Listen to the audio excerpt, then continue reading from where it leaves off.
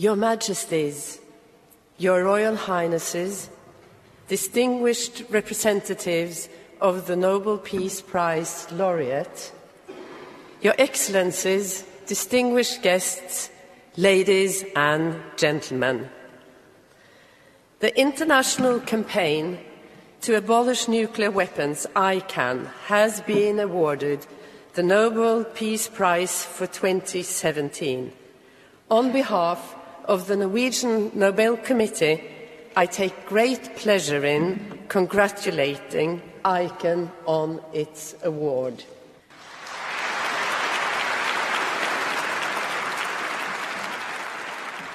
Distinguished listeners, this is Women on the Line, and I'm Aoife Cook.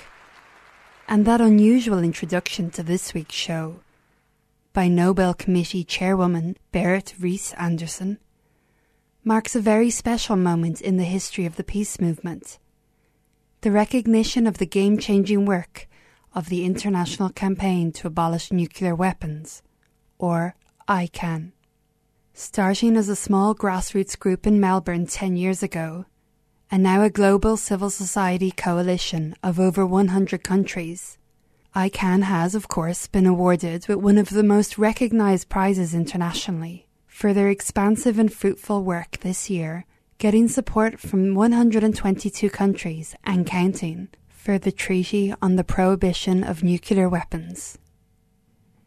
The Nobel Peace Prize was awarded to ICAN members in Oslo, Norway, on International Human Rights Day on December the 10th.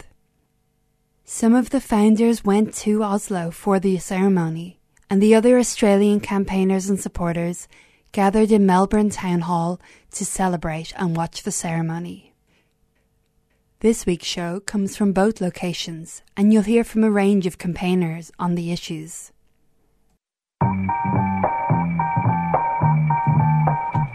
Welcome to Women on the Line, a National Women's Current Affairs programme produced at 3CR Community Radio in Melbourne on Wurundjeri country of the Kulin Nations and broadcast on the Community Radio Network.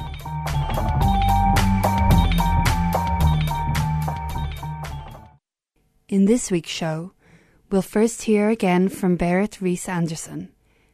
3CR's Judith Peppard then speaks to ICAN's outreach coordinator, Jem Ramald, outside Melbourne Town Hall. We'll also hear from Indigenous anti-nuclear activist Karina Lester from South Australia and Fijian campaigner Vanessa Griffin, before returning to the ceremony in Oslo to give the closing words of the show to Setsuko Thurlow, a Japanese-Canadian nuclear disarmament campaigner who survived the atomic bombing of Hiroshima in 1945. Aboriginal and Torres Strait Islander listeners are advised that the following programme names someone who has recently died. In early October, the winner of the Nobel Peace Prize was announced to media. And now we'll hear from Berit Reiss-Andersen around how the committee came to their decision. The organisation is receiving the award for its work to draw attention to the catastrophic humanitarian consequences of any use of nuclear weapons and for its groundbreaking efforts to achieve a treaty-based prohibition on such weapons. We live in a world where the risk for nuclear weapons being used is greater than it has been for a long time. Some states are modernizing their nuclear arsenals, and there is a real danger that more countries will try to procure nuclear weapons, as exemplified by North Korea. Nuclear weapons pose a constant threat to humanity and all life on Earth. Through binding international agreements, the international community has previously adopted prohibitions against landmines, cluster munitions, and biological and chemical weapons. Nuclear weapons are even more destructive, but have not yet been made the object of a similar international legal prohibition. Through its work, ICAN has helped to fill this legal gap. An important argument in the rationale for prohibiting nuclear weapons is the unacceptable human suffering that nuclear weapons will cause. ICAN is a coalition of non-governmental organizations from around 100 different countries around the globe. The coalition has been a driving force in prevailing upon the world's nations to pledge to cooperate with all relevant stakeholders in efforts to stigmatize, prohibit, and eliminate nuclear weapons. The decision to award the Nobel Peace Prize for 2017 to the international campaign to abolish nuclear weapons has a solid grounding in Alfred Nobel's will. The will specifies 3 different criteria for awarding the Peace Prize: the promotion of fraternity between nations, the advancement of disarmament and arms control, and the holding and promotion of peace congresses. ICAN works vigorously to achieve nuclear disarmament. ICAN and a majority of UN member states have contributed to fraternity between nations by supporting the humanitarian pledge. And through its inspiring and innovative support for the UN negotiations on a treaty banning nuclear weapons, ICAN has played a major part in bringing about what in our day and age is equivalent to an international peace congress. It is the firm conviction of the Norwegian Nobel Committee that ICAN, more than anyone else, has in the past year given the efforts to achieve a world without nuclear weapons a new direction and a new vigor.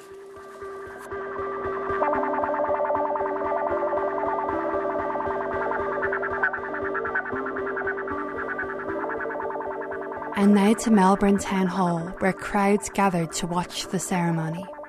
Judith Peppard managed to find some time with tireless campaigner Jem Rommald about her experiences in the campaign and her insightful analysis of where Australia sits on the international stage on nuclear disarmament.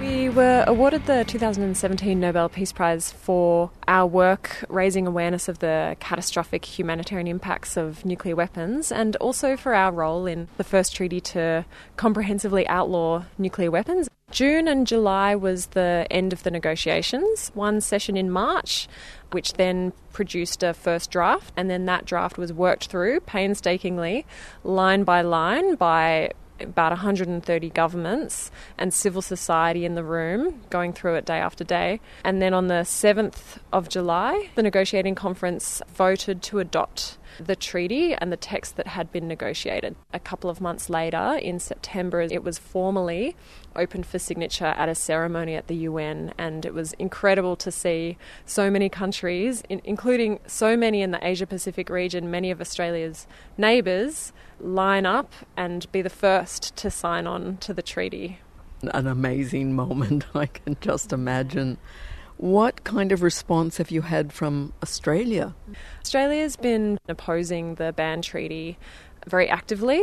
In 2016, there was a UN open-ended working group to work out what's next for nuclear disarmament. Australia participated in those meetings, but it was playing an obstructionist role and tried to undermine the outcome. And was that what Scott Ludlam raised in the Senate? Yeah, that's right. So he questioned the government on their role on that in Senate estimates. It was clear that the Australian government is not supportive of this process because it believes that nuclear weapons are essential for Australia's security And this treaty that has been negotiated by the majority of the world's nations says that that is unacceptable. Nuclear weapons do not make us safe. They are weapons of mass destruction. And while ever some countries say that they're necessary, then inevitably other countries will want to have them. Other countries will hang on to the ones they've got, and we will not go further down the path of disarmament. So Australia was playing a very difficult role. And then when it came time for the negotiations, they actually boycotted the negotiating conference completely. We were calling on Australia to be part of this historic process, to get on board, because the public supports this treaty. The most recent polling done was in September. It found 73% of the public is on board. It's popular. It's the way all of our regional neighbours are going. It's the way the world is going. And it's inevitable that Australia is going to have to get on board because it signed the other treaties. So such as? Yeah, the chemical weapons treaty, the biological weapons treaty, landmines and cluster munitions. Many of them Australia was also resistant to and then has ended up signing on and being very proud to be a signatory for those treaties. So we're looking forward to the day that the Australian government is retrospectively being proud that it is a date party to the nuclear weapons ban treaty. How has the Australian media responded to that announcement about the Nobel Prize? Well, the Australian media has been thrilled. This is the first Nobel Peace Prize to go to an Australian-founded organisation, and it has never gone to an Australian individual either. So the media, more than anything else that we've done, or more even than when the treaty was finalised and adopted, has suddenly started to pay attention. The Nobel Peace Prize has been amazing for shining a spotlight on our work, shining a spotlight on the treaty, and shining a spotlight on the Australian government's terrible position to oppose this. So how did you feel last night as you watched the award being presented? It was surreal to be sitting here in Melbourne where ICAN, this global campaign, was forged 10 years ago by a small group of dedicated individuals, and so often change begins with just that. And to have been part of this journey the last 5 years and seen our campaign grow from strength to strength, it's been quite surreal to then see us highlighted on the world stage with this prize. So I felt overwhelmed. Were there tears? I won't lie, there were some tears, and there was a fresh sense of determination that we have to continue our work. Also at the event last night were three wonderful women, dear friends, who have been part of this process, who have been personally impacted by nuclear weapons. Karina and Rose Lester, Yankunytjatjara Anangu women, whose father is Yami Lester. He unfortunately passed away earlier this year, but they have been with us speaking up about the terrible impacts of nuclear testing in Australia and calling on the Australian government to honour their story and to respect their history by signing on to this treaty. So it was beautiful to be there with them, and also Vanessa Griffin, an brilliant campaigner from Fiji. She helped set up the Nuclear Free and Independent Pacific Network decades ago, and she knows so well the impacts that nuclear testing has had, especially on women's bodies across the Pacific. So it was wonderful to take a moment out of the campaigning work to watch that and celebrate together.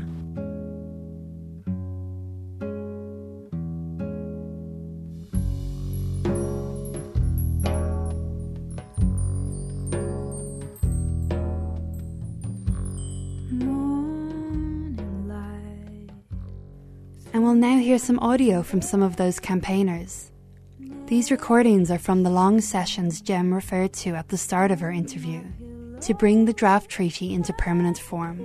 Karina Lester is arguing for recognition in the treaty of the disproportionate impact of nuclear weapon activities on Indigenous people, which was ultimately included.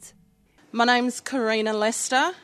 I'm a second-generation nuclear test survivor from the Arnangal, Bidjanyara, Yankunytjatjara lands in South Australia. My father, Yami Lester, was blinded by the British nuclear tests conducted at Emu Field on the 15th of October 1953. Many of his people, his family, developed eye infections and skin infections, cancers, genetic problems and respiratory problems and autoimmune diseases. and many are still suffering today. The emotional, mental and physical suffering is felt by generations, from my grandparents, from my father, my generation, my children and my grandchildren. We are constantly reminded of what has taken away from us as a family and the suffering we have gone through. Today I represent those Aboriginal people who have died and suffered from those British nuclear tests in the outback of South Australia between 1953 and 1963. I am here to voice my strong support for the proposal to include a paragraph in the preamble that recognises the disproportionate impact of nuclear tests on Indigenous peoples around the world. I would like to take this opportunity to read 2 paragraphs from an important statement that has been prepared for the conference. It has been endorsed by Indigenous groups in many countries, in particular Australia, French Polynesia, United States, Marshall Islands. And the 2 paragraphs I'd like to read this. We write to remind those drafting this important new treaty about the ongoing harm caused by the use of nuclear weapons and by more than 2,000 nuclear test explosions around the globe. Indigenous communities have borne the brunt of these deadly experiments. Our land, our sea, our communities and our physical bodies carry this legacy with us now and for unknown generations to come. Our suffering cannot be undone. Our lands can never be restored. Some of our customs will never be revived and will forever remain disrupted. We hope that in this new treaty to ban nuclear weapons, governments will at last acknowledge and make reparation for the harm inflicted upon Indigenous peoples, communities, lands and sea. Your work on this treaty is a historic opportunity towards ensuring that there are no new victims of nuclear weapons. Thank you.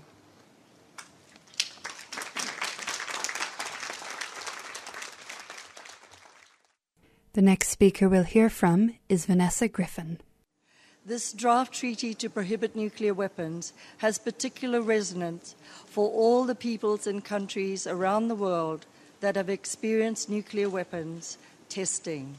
Many lands have been used to test weapons in their early stages of development. In many countries, Indigenous peoples and military service workers and personnel have all been affected by these early tests. For other countries, including the islands of the Pacific, my home, nuclear weapons were tested on atolls and above the seas, destroying homelands, removing people forever from their lands. But we wish to stress that the impacts of nuclear weapons testing across the world was the same, causing medical and health problems, including cancers, evident from one generation to the next. The health impacts in particular are ongoing. Alongside the survivors of the bombs used on Hiroshima and Nagasaki, test victims have all been determined to ensure that these experiences are never felt again. The provisions in the treaty to address victim assistance are vital to answering the impacts of nuclear weapons, which have a gender dimension, particularly impacting on women, and which also have particular impacts on children. The environmental impacts of nuclear weapons have often been a strong motivation and a learning experience too of the unending particular devastation caused by these weapons, whose radioactive fallout and contamination do not go away. In addressing these issues, the treaty will not only help prohibit the future risks to humanity of nuclear weapons, but also address the damage caused by past development of these weapons through nuclear testing. We are pleased with how the text has developed over the course of this negotiating conference. While improvements can be made, we feel that Articles 6 and 7 in the current text contain vital provisions for the people, land and oceans that have borne the brunt of nuclear testing. Responsibility must be taken for these humanitarian impacts by all, and states that have used or tested nuclear weapons should play a particular role. We hope that all states parties will fully embrace the spirit of this treaty and assist in helping clear the poisoned lands and lagoons and address the health needs of the many victims of nuclear testing that still suffer from cancers, intergenerational effects, and the health care burdens. Thank you.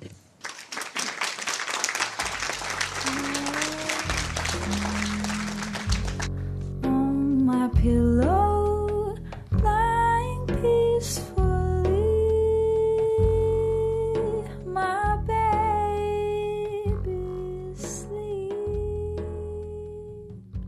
and what's next for ICAN?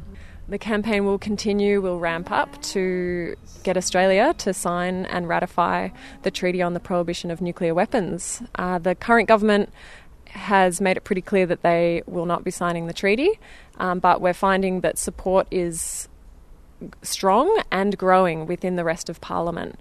We've been working on a project called the Parliamentary Pledge, which enables all individual politicians to sign up their support to say that they will work for Australia to sign and ratify the treaty. We now have 2/3 of the Australian Labor Party have signed on to that. All of the Greens, MPs and senators, and one Liberal, one National, a couple of independents, and a couple of Nick Xenophon team parliamentarians as well. So we'll continue to build that. And what about internationally? Internationally, we'll be focusing very much on increasing the membership and ratifications of the treaty. So in the Asia-Pacific region, we have some work to do to encourage more countries to sign on. And internationally, of course, we've got this new tool, this treaty. It's only existed for a few months, and we need to put it to work. So campaigners all across the world, thousands of people will be taking this, and it will breathe life and new force, international law, into our work to get a nuclear weapons-free world. And what about those countries that currently possess nuclear weapons? How likely are they to sign up? Over time, it's inevitable that the nuclear weapon states will get on board. They will resist it for a while. It will take years, no doubt. But the ban treaty creates a new norm by which all countries will be judged equally. And we've seen the effect that the other prohibition treaties have had for other weapons. It takes time, but the stigmatisation of the weapon has all sorts of different effects. It means that different parts of the chain can be worked against. For example, the financing of nuclear weapons. I think we'll start to see more divestment campaigns popping up all over the world saying that companies cannot invest money in manufacturers of these weapons that have been banned. So the ban treaty changes things on a number of levels, and we're going to see how that plays out. We know how effective a ban can be, partly because the nuclear weapon states and many of their allies have fought against this. Global majority were able to pass this treaty despite the opposition of the nuclear weapon states, so they will continue to bring pressure to bear from the outside against the countries that insist on holding on to their nuclear weapons. And things change. If Jeremy Corbyn is elected in the United Kingdom, that might spell the end of the UK's nuclear weapons program. Among NATO, there are signs that some countries, their political situation is changing, and we might have the first NATO allies breaking away from the pack and signing onto the nuclear weapons ban treaty. So in Australia, we're saying, of course, you can have a relationship, you can have a military alliance with the United States, but you can exclude nuclear weapons from that alliance. In the same way New Zealand has. Exactly. New Zealand has rejected nuclear weapons and is still in a military alliance with the United States, and there are other countries in our region that have done the same. So it's time for Australia to follow the lead of our neighbours, reject nuclear weapons completely, and sign and ratify the ban treaty.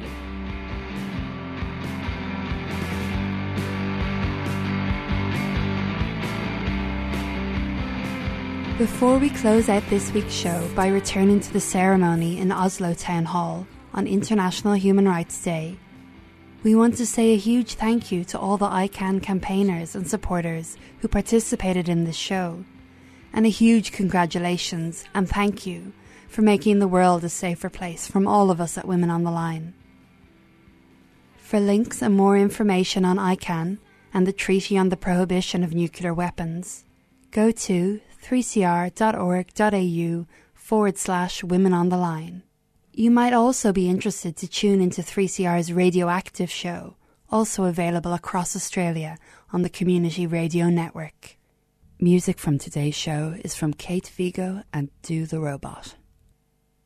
Now we'll hear from Setsuko Thurlow on her experiences of the atomic bombing of Hiroshima as a child and her optimistic message for a nuclear weapon-free world.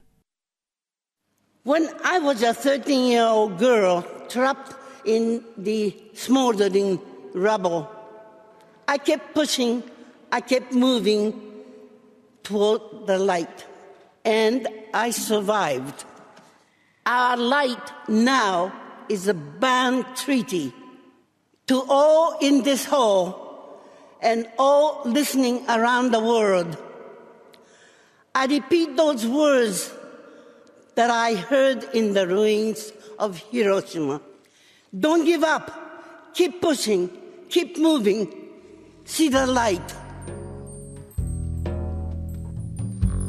Morning light through my window, next to me on my pillow, lying peacefully. My baby sleep.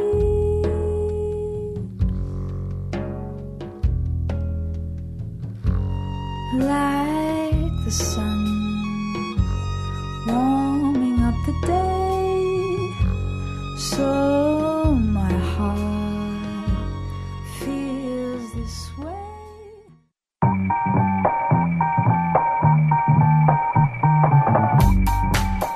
Women on the Line is a national women's current affairs programme made for community radio. It's produced and presented by a range of women broadcasters from 3CR in Melbourne and broadcast across Australia on the Community Radio Network with funding support from the Community Broadcasting Foundation.